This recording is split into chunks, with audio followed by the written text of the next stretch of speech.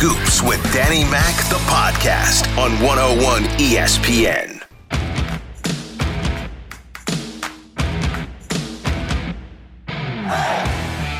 Welcome into the show. It's the Tuesday edition, Scoops with Danny Mac, and postseason baseball is upon us.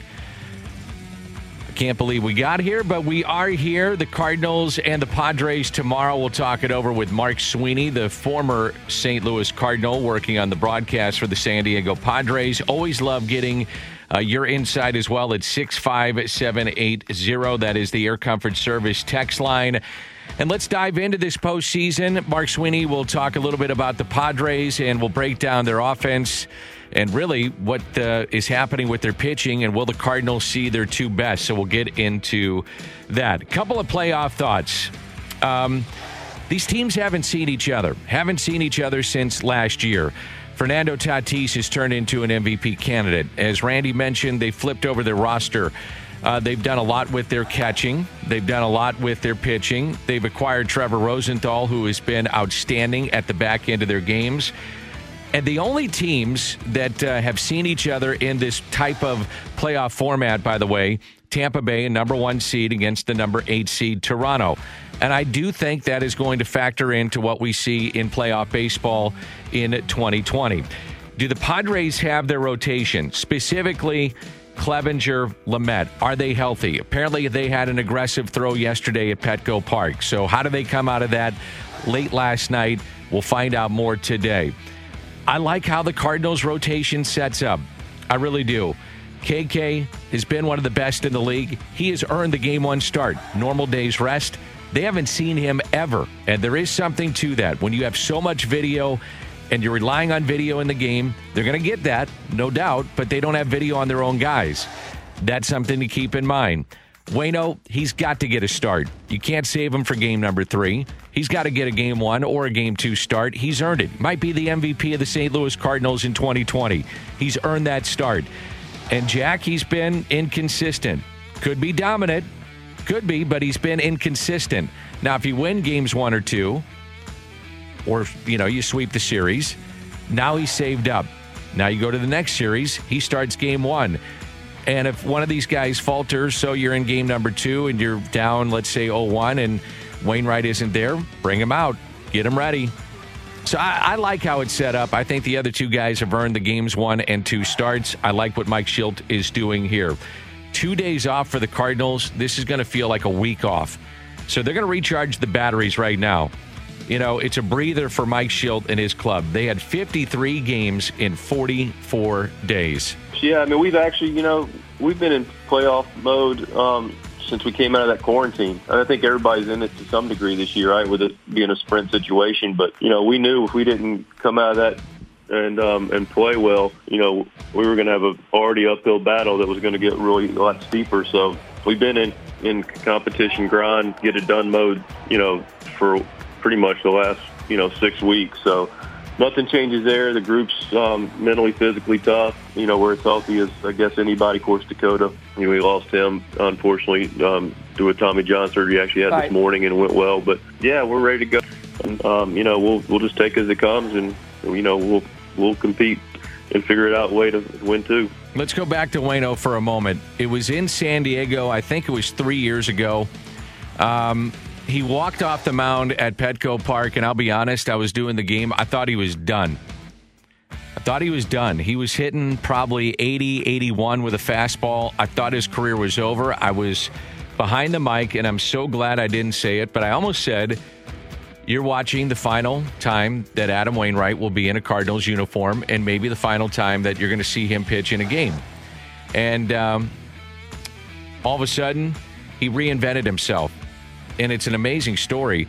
He was pitching and just throwing with Dominic Leone. Dominic Leone, the reliever, had an issue with his arm. Waino had his arm issues, and he found something that clicked. And Waino's such a positive guy. And he said something. He was telling me in a story, we're doing an interview, and he said, Dan, something clicked. And, you kind of take Waino, not with a grain of salt, but you say, oh, okay, Waino. He said, no, something clicked. I feel pretty good. Uh-huh. No, something clicked. And by God, it did. It's unbelievable. Guy's 39. He's the oldest player in the National League, and he was awesome this year. MVP probably of the St. Louis Cardinals, along with Goldie on the offensive side. And I'll be honest, there's nobody else outside of Kim I really want to watch pitch as a starter. If Dakota was healthy, I'd want to watch him. But he has earned this start.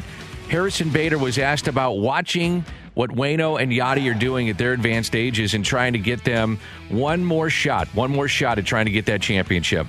There really was no doubt that he was going to come back in my mind. And to take you one further, there was no doubt in my mind that he was going to have success on the mound. When I left the University of Florida, I had a coach I still keep in touch with on a weekly basis. His name was Brad Weitzel. He talked about the game of baseball constantly being a game of adjustments and the willingness for pitchers and hitters to constantly be willing to adjust, to either get outs or to find a way to get on base. It's a constant cat and mouse, and he was kind of illustrating that to me. And the one thing that always resonated with me, leaving University of Florida, entering into Pro Bowl, was you can't be a dinosaur. And I say that not to reference Waino's age, because he may be getting up there, but he's definitely not a dinosaur, because dinosaurs, the whole point of what he was trying to tell me was dinosaurs couldn't adjust. That was the whole little illustration he was saying for me. You have to be able to adjust. If you can't adjust, you'll be a dinosaur and you'll become extinct. And watching Waino pitch, watching Waino go out there, do his deal, the way he prepares, the way he walks into the ballpark, the way he cheers us on, his whole routine, it's just so obvious how he goes about his business, and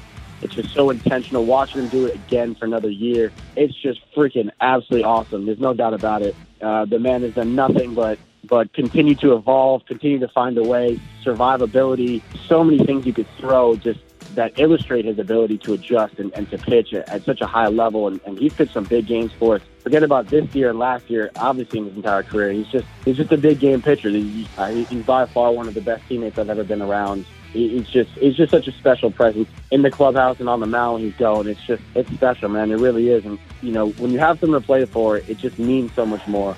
And obviously everybody wants to win. Everybody wants to play well individually and collectively as a team. But when you have guys like Waino, guys like Yachty, who are just in there every day doing their deal, at their age, they've been doing it for so long, you really want to do it for those guys. So, in many ways, you can kind of just add them to the list of just guys you just want to have successful. You kind of almost want to please, it because you just have so much respect for how they've gone about it for so many years. So, there's no doubt Waino's a special one, man.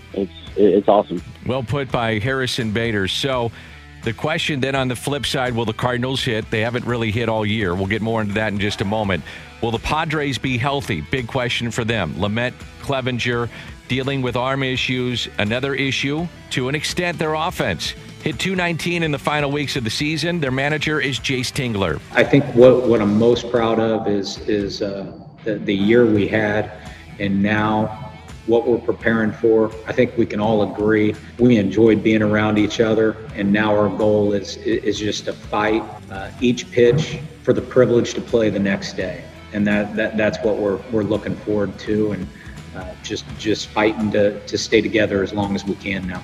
By the way, the national experts, if you aren't paying attention, they aren't giving the Cardinals much of a shot at all. 27 out of the 30 ESPN baseball writers predict the Padres to win the series. 10 out of the 12 MLB.com writers predict the San Diego Padres. Tim Kirchin was a guest of Carricker and Smallman yesterday morning. Look, it's a miracle the Cardinals are in the playoffs.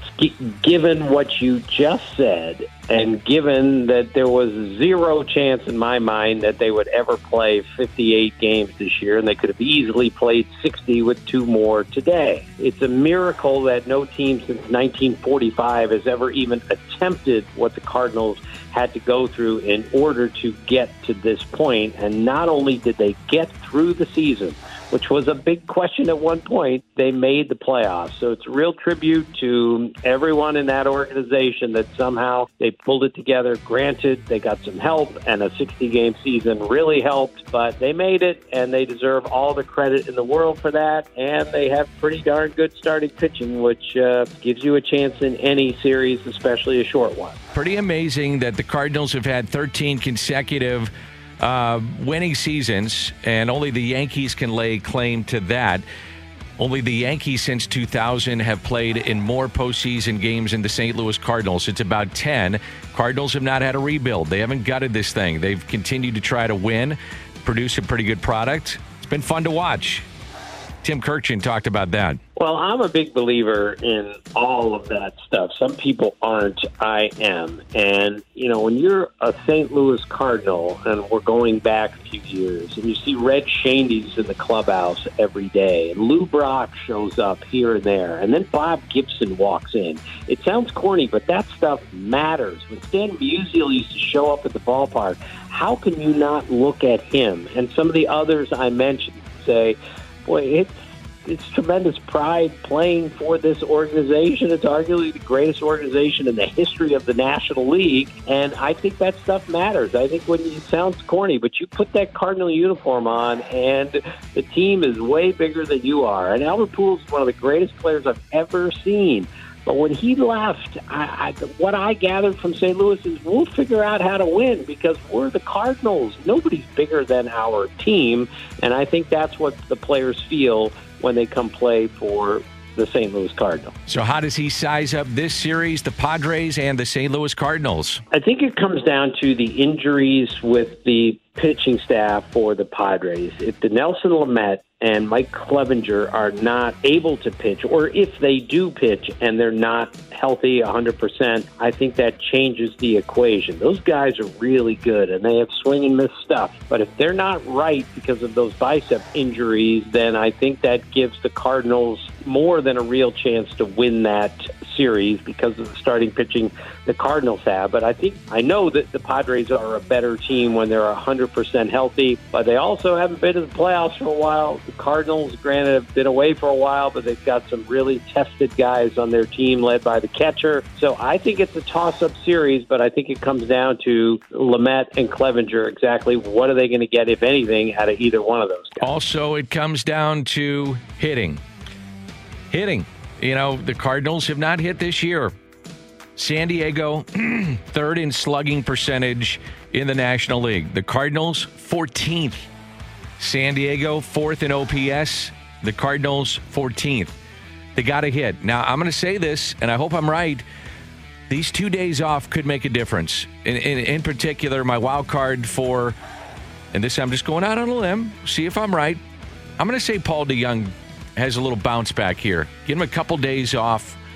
He was run out of gas. He was on fumes here the last couple of days. Now, there's some signs that he was starting to swing the bat a little bit better, but he could be a factor along with Dylan Carlson behind Paul Goldschmidt in the middle of that lineup. But in particular, DeJong, if he can swing the bat a little bit, go on one of those patented tears, it can make a difference. 314, Danny Mac, how could you say that Waino is more of an MVP than Kim? Kim had a better ERA.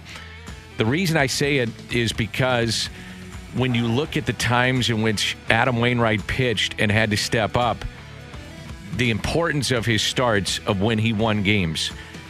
The first game out of the quarantine, he goes 5 innings and wins. You had no idea what was going to happen when you first came out. You played in the first 5 days, you had 3 doubleheaders. You had to have somebody give you innings in one of those games, and it wound up being the first game. He was playing long toss into a net and coming out of the quarantine, being inside a hotel room in Milwaukee. Gave you 5 innings. Cleveland came in on a Friday night and destroyed the Cardinals. I mean, destroyed them. Then Saturday, there was the extra inning game in which the Cardinals were still trying to build pitchers up, and they went extra innings, lost that game. Team looked dead. And then on Sunday, he gives you a complete game. Complete game on his birthday. They had to have something. He gave you a complete game. Then you went into Wrigley Field, and he almost gave you a complete game in game 1 of a doubleheader, and the Cardinals were struggling at that time. He went 6 1/3. So it's the times in which he pitched and gave you innings and gave you wins that the Cardinals needed it the most, and that's why I would give him the edge in that regard.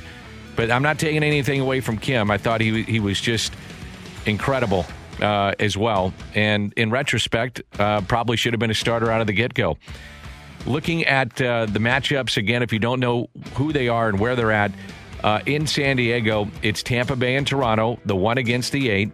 Cleveland against New York. This is why you got Garrett Cole and paid him a bundle of money against Shane Bieber. Bieber's going to get the Cy Young for Cleveland. That's the 4 and the 5. The 3 and the 6 is Minnesota and Houston. The 2 against the 7, That's Oakland and Chicago. That should be a fun series. Oakland doesn't get enough notoriety for what they do with their budget. White Sox hit the ball all over the ballpark. That's going to be fun.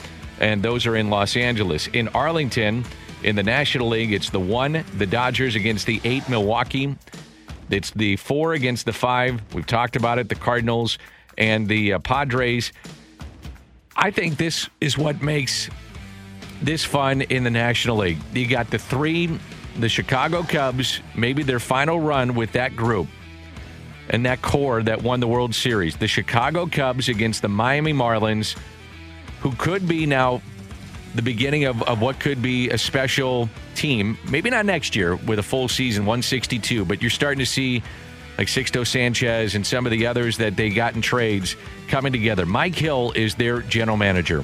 This team lost 105 games last year. In the midst of it, I don't think we ever lost sight of where we were at and what we were building. I was 10 feet off of the ground because you can see it, and you can see it building, and you can see it coming together, and that's what had me excited when 1.0 started. That's what had me excited when 2.0 summer camp started, and that was really what had me excited when we took the field in Philly, because we knew what work had been done. You know, from the day that Mr. Sherman and Derek came through the door, you know, we had to make tough decisions, but it was universally known that, you know, we're gonna make this happen. We're gonna build it the right way. We're gonna do what we needed to do to give ourselves the opportunity to have something sustainable. And this season is just the start of it. That's why we were so excited, because we knew what was coming, and we do know what's still coming. So the Marlins are a fantastic story, in my opinion.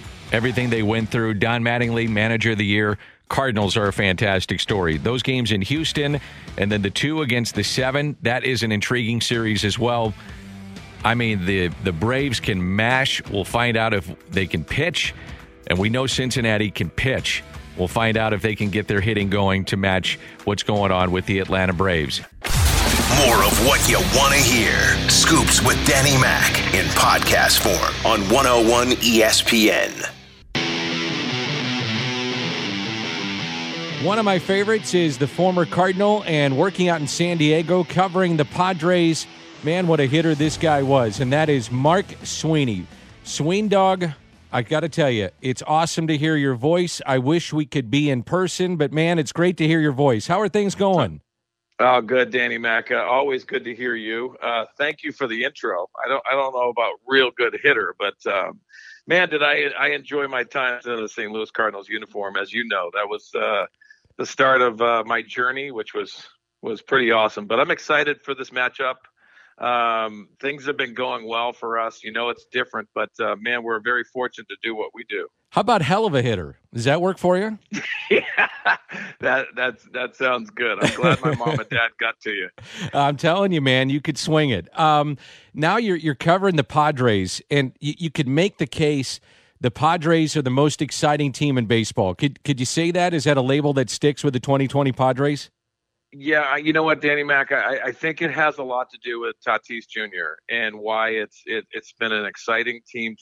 They are very different. You know, the years past, you know, it's been a struggle with the Padres. They've had some really good players, mostly relief pitchers and just good performances.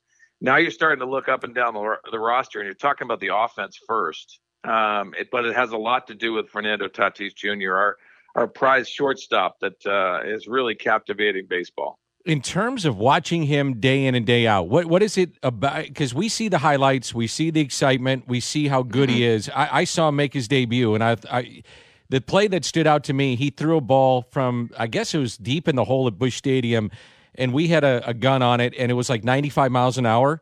And I was like, holy smokes. And then he's hitting lasers everywhere. You watch him every day. What is it about this kid that stands out for you? You know what? It's hard to give certain compliments to any part of his game, but he is one of those guys, Danny Mac, that I think does something to win a game every single night. He's a highlight reel. Defensively, he has cleaned up his game. Last year was more flash than really making the normal play. He has slowed the game down. defensively more than anything else, but everything else is high-paced. This guy can swing a bat. He can hit the ball out of the ballpark at any spot in the ballpark. He's electric on the base paths. He does everything he can to win a game athletically, but he's also got the energy, which I think is a component that's very difficult to find, especially in this day and age of baseball, where you have to do it on your own, without the fans, without the excitement. But man, he's just fun to watch. He continues to get better and better. He did have a tough stretch at the end of the year where I think he lost out on the MVP race. But at the beginning of the year, he carried the team until Manny Machado just turned it up a notch. How about Machado? How has he been faring here in second year now in San Diego? Yeah, he's looked the part in the second year. The first year, Danny, you saw him up a lot to take on with that big contract. I think that was a struggle for him. This year, totally different player. You're getting the defender that is very elite, but you're also getting offense where he's taken RBIs the other way for singles. He's hit the ball out of the ballpark. He's hit grand slams with the rest of them, because that's really the identity of what brought this team offensively, because they started hitting grand slams like it was going out of style, 4 in a row, 5 in 6 days. So Manny Machado has been the guy that I think we expected last year. This year he settled in, and he's been nothing but very, very, very good. How about Hosmer? Is he settled in? I know he had a kind of a rough stretch down the final couple weeks. He had the fracture, but is he kind of settled in too in San Diego? You know what, Danny? He had a tough year to start. He had a stomach issue that kept him out for a little bit at the beginning of the year. Then he had the fractured finger, as you mentioned. But Eric Hosmer's that component. I relate him to like a Wally Joyner type of player that shows up on defense, helps his infielders with picking balls over at first base. But offensively, he's been much better. The production's there. Does very well against righties. Lefties at times give him problems, but he's a pro. He's a leader, and he's one of those guys that I think a lot of these guys rely on within the clubhouse, which I think is a huge component. There's a St. Louis flavor to an extent with the Padres. One of them, Mark Sweeney, is Tommy Pham. How was Tommy Pham fared in San Diego? Tommy's he struggled with injuries. He had that hamate bone issue, but came back remarkably fast. And we know how Tommy Pham works. You know how the mentality is definitely there. He got a base of at-bats this last week that I think starting to show that he feels good. He had a home run in San Francisco yesterday, and 2 days ago, but also did a really good job in left field. He's starting to play left field, so I think that's a component that adds to the struggle at times, Danny, that they have against left-handed pitching. That's a right-handed bat that's going to help out. How about Trevor Rosenthal? How has he looked? Wow. I mean, it's the Trevor Rosenthal that I think you guys expected to see after that World Series year where he had 45 saves. This guy has been nothing but remarkable since he came over from the Royals. He's a pro. This is a guy that we lost Kirby Yates at the beginning of the year, and that was a struggle. The bullpen struggled along with that injury, and he was the component that just added to it. It's a really good mix. They have Drew Pomeranz in front of him. They also have Emilio Pagan. They have some other options that the bullpen has been probably righted because of the trading deadline. I think A.J. Preller and his staff went out there and fortified it. And I think Rosenthal is definitely the reason why. You know, Mark, you were in baseball for such a long time, and you stay in the game, number one, because you can play, or you have a role, and your role was to come off the bench and hit. But bigger picture, you were a good guy, and you fit into various teams, good teams, bad teams, and different teams. And when you make a lot of trades, sometimes that can work, sometimes it can't. And your team went for broke. Is it worked out to where those guys meshed with the guys that were already there? Yeah, I already told you about Rosenthal and the reason why that's worked, because he's just, fit in. He's a pro. I think he learned it by being in St. Louis, and quite frankly, knowing that you had to go out there and just mesh, take the ball when you have to, and compete. Everyone's going to say Mike Clevenger, even though that injury factor is in front of him. But Mike Clevenger was one of those ads that everyone got excited about because they needed to fortify their rotation. But I'll tell you this, Danny, and this is the shock of the whole year. They went out and acquired 2 catchers, Austin Nola and Jason Castro. And you know how that is very difficult to do, to get up to speed, know what your pitching staff does, especially with the extended rosters. You have so many pitchers to worry about. And Austin Nola has been the primary guy. Jason Castro, who came over from the Angels, is another guy that's a backup, that's a left-handed bat. But both of them are pros.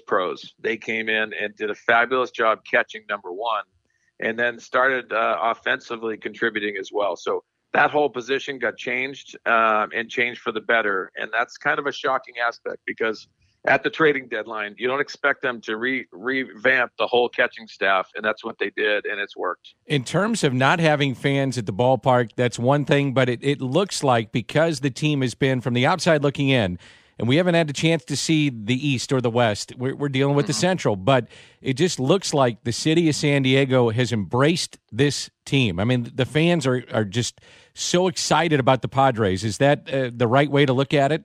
Yeah, and you know what? I think St. Louis fans understand that they have that certain expectation, right? And it should be, because it's a pure baseball town. It's been 14 years, Danny, that the Padres have not been in the playoffs.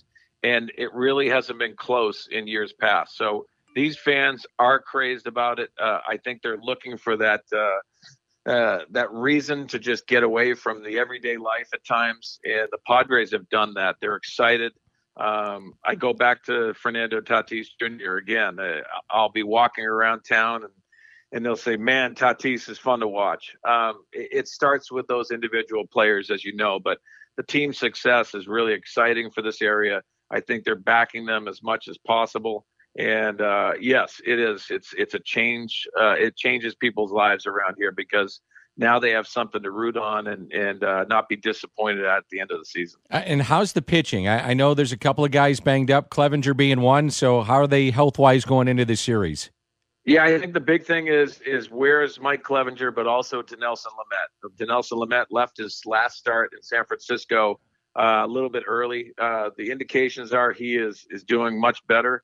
Dinelson Lamet has been one of the best pitchers in baseball, and he had 3 consecutive starts where he had 32 strikeouts combined. So this is a guy that has front of the rotation type of stuff. Chris Paddock has taken a little step back, but he still has the ability to be a very good pitcher. And as you know, this name, Zach Davies from Milwaukee, yeah. He's a changed pitcher, throws a changeup at any time, even though he did it before. I just think he's more polished. He has more confidence. This is a guy that won 7 games, should have won his 8th his last time, but didn't pitch enough innings. But he has been a real good surprise for the starting rotation. So Mike Clevenger, if his injury subsides and he's okay, that gives him a really nice boost to put on a nice playoff push. I'm just curious. I'll wrap it up with this. From a guy that played in the league a long time, an outsider's perspective, it's one thing like me that's around the Cardinals day in and day out to say what they've done has been remarkable, being hit with COVID, and to watch a 39-year-old Adam Wainwright doing what he's doing and 38-year-old Yadier Molina doing what he's doing and to get in the playoffs, I think has been remarkable. What's your viewpoint of it when you're watching them from afar? You know what, Danny, you know me. I'm a fan of the game of baseball. I don't kind of pigeonhole myself into I know I'm working for the San Diego Padres, but I always, when I get a chance, get to talk about Yadier Molina and also Adam Wainwright because these are pros. As you know, you cover them. But there's examples in the game of baseball, the way they should be playing the game. And I think both of them are the stories that really step up in my mind of this whole year. These are the guys that really are the glue to organizations. It's a privilege to be able to watch them play baseball. It's a privilege to see them in Wainwright's case, and reinvent himself, know that he has the stuff, and continue to do it. Because I remember us talking about it. Adam Wainwright here in San Diego a couple years ago. Thought he was done. It almost looked like he was done. Yeah. In that start in San Diego. Yep. It was. And I'll never forget it because it hurt to watch that. But now you're starting to say 39 years old, and he has really been remarkable this year. I love those type of stories because you know what? It's within the heart that these guys play the game.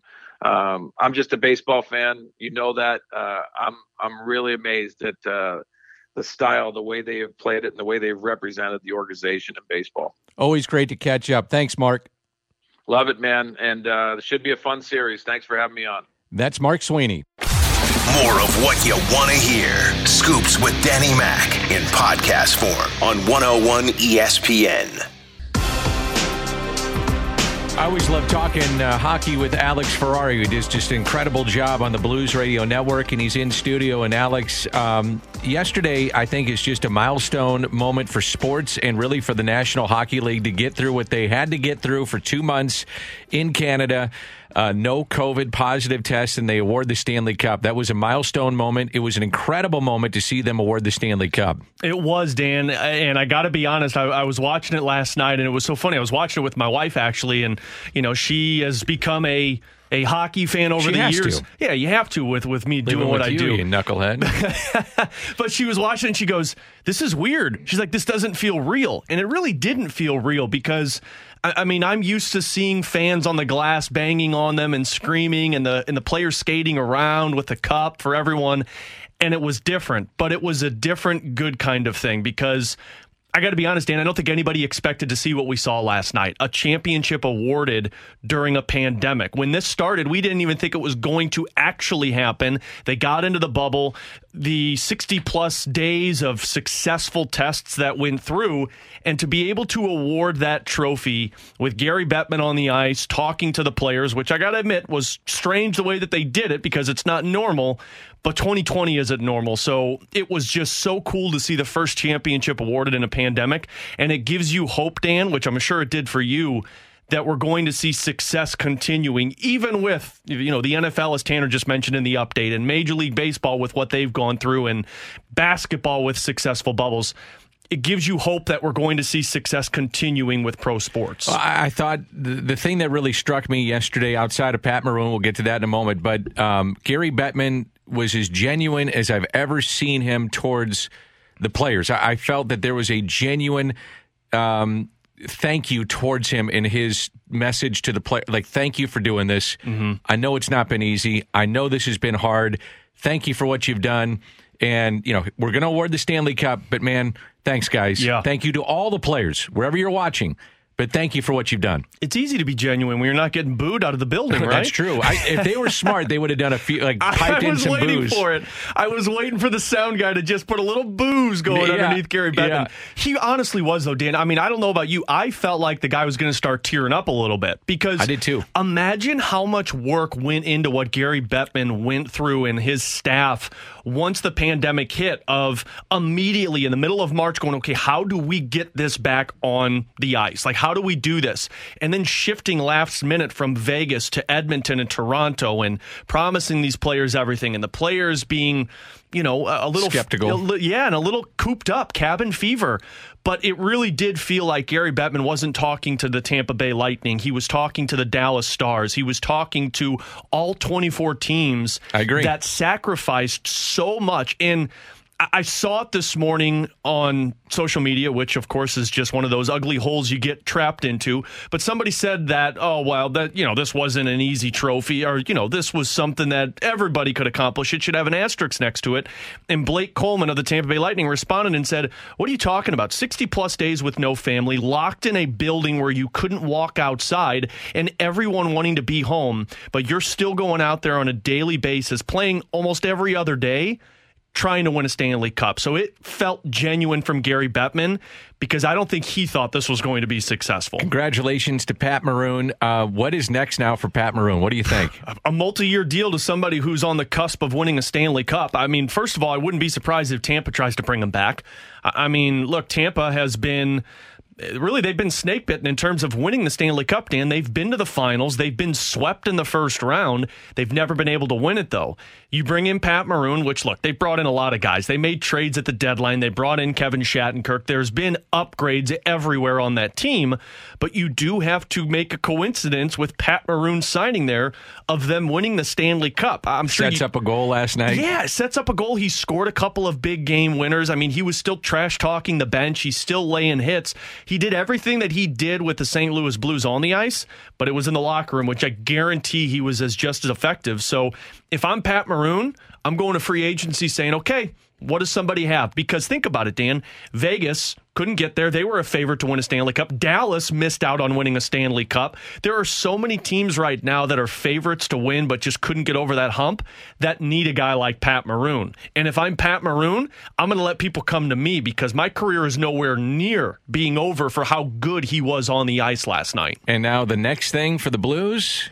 Next things for the Blues is really, look, let's be honest. Everyone knows the next thing for the Blues is Alex Pietrangelo. But I think if you're Doug Armstrong, you have to reassess the team culture. Look what just happened in the Stanley Cup. The Dallas Stars, who were inches away from going to the Western Conference Final last year, has pretty much the same roster than what they did, other than a couple of additions of a Joe Pavelski and a Corey Perry. And then the Tampa Bay Lightning, who have made upgrades. They were very aggressive. Now, look, they have a lot of guys that have been built through the drafts that were effective, that came up and just kind of took advantage, which the Blues need guys like Kyrou and Blais to do. But they also were very aggressive. Julien Brisebois was very aggressive in the offseason in terms of bringing in a guy like Kevin Shattenkirk, who was bought out, signing Zach Bogosian, who was bought out by his team in the middle of the season, and then adding at the trade deadline. So if I'm Doug Armstrong, the next thing for the Blues is, how do I make my team better than what it is now? And I think it starts with Alex Pietrangelo, but I think there are other names out there that can upgrade this team. Great stuff. Thanks. Danny, thanks, buddy. More of what you want to hear. Scoops with Danny Mac in podcast form on 101 ESPN. Time now for the crossover. Brought to you by Dobbs Tire and Auto Center's newest store, number 41 in Eureka, is now open. I just asked Rivs if we fought because I watched Napoleon Dynamite last night. Oh, boy. When they, you've seen the scene, right? I have seen it, yes. Yeah. Just how long would I last? Well, like I said, I like you, Dan. Thanks, buddy. So it would probably be like I'd let you have your shot. Hit me. Give me a little whack. Hit me. Wrestle you a little bit. Let you feel like Twister did that one time at practice. I said, Twister, let's go. Some bigger guys. So did you ask to fight him or? I did. Why? Well, I wanted to see, first of all, just what it felt like. And there are other guys in the league that had done okay stupid things against him. Okay. Like, not beat him, but okay. Yeah. So I was like, okay, maybe I'm in that weight category. Maybe that's where I fit in. Well, fighting Twister was like riding a bull. Yeah. I swear to God, if you could hang on for 8 seconds, it was a full ride, and that was a victory. Yeah. I had jersey burn from one ear hole to the other behind my neck. I think I had whiplash for 2 weeks. It was incredible. I couldn't believe it. So then when I watched him fight guys, and I watched him pull guys like off their skates forward, and then just clock him with, the fist that was like started under the arch and made its way over to the Enterprise Center. Now I knew why they just crumbled. I did a feature on Twister fighting Dennis Bonvie. Oh, gosh, yes. And Dennis had kind of the long hair, so we put it in slow motion to classical music. It was unbelievable. Exactly how you described it. Had him with the sweater. Yeah. And then the haymaker back here, and it was unbelievable. I don't know how he survived. Dennis Bonvie played against me in junior hockey, and we had our moments. He played for North Bay, I played for Sudbury, and he got called up to the Chicago Blackhawks, and he skated over to me in warm-up. I thought, okay, it's go time with Dennis. Like, here we go, right? He goes, Revs, I want you to tell Twister that if he could please fight me. I gave the double take, maybe even a triple take. And I went, what are you thinking? Are you kidding me? Right. He's like, the only way I can stick around here is if I get a shot at him. I'm like, all right. So I skated over to Twister and just kind of said, hey, look, Bonvie said he wants a shot tonight. Twister skated over and he says, all right, kid, up.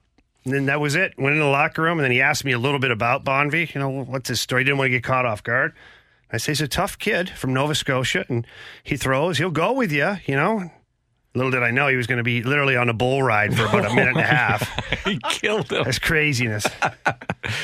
All right, what do you got coming up on the show? We got a lot of stuff. We got JR, obviously our hockey insider from The Athletic. Should be fun to discuss Pat Maroon, the Tampa Bay Lightning. Some of that stuff is Great always story. good. Congrats to the big rig, by the way. We got Derek Johnson from Kansas City, former Kansas City Chiefs linebacker, I believe. And he's going to be over here to pet BK's ego after the big win last night. Oh, yeah. We got Derek Gould, our buddy. Okay. Derek Gould, talking Cardinals. And Brian Kenny from MLB Network. MLB Network, yeah. Should be Good. fun. We'll All right. find out what's going on. Looking forward to it. Ribs BK coming up next on 101 ESPN. You have been listening to the TV voice of the St. Louis Cardinals, Scoops with Danny Mac on 101 ESPN.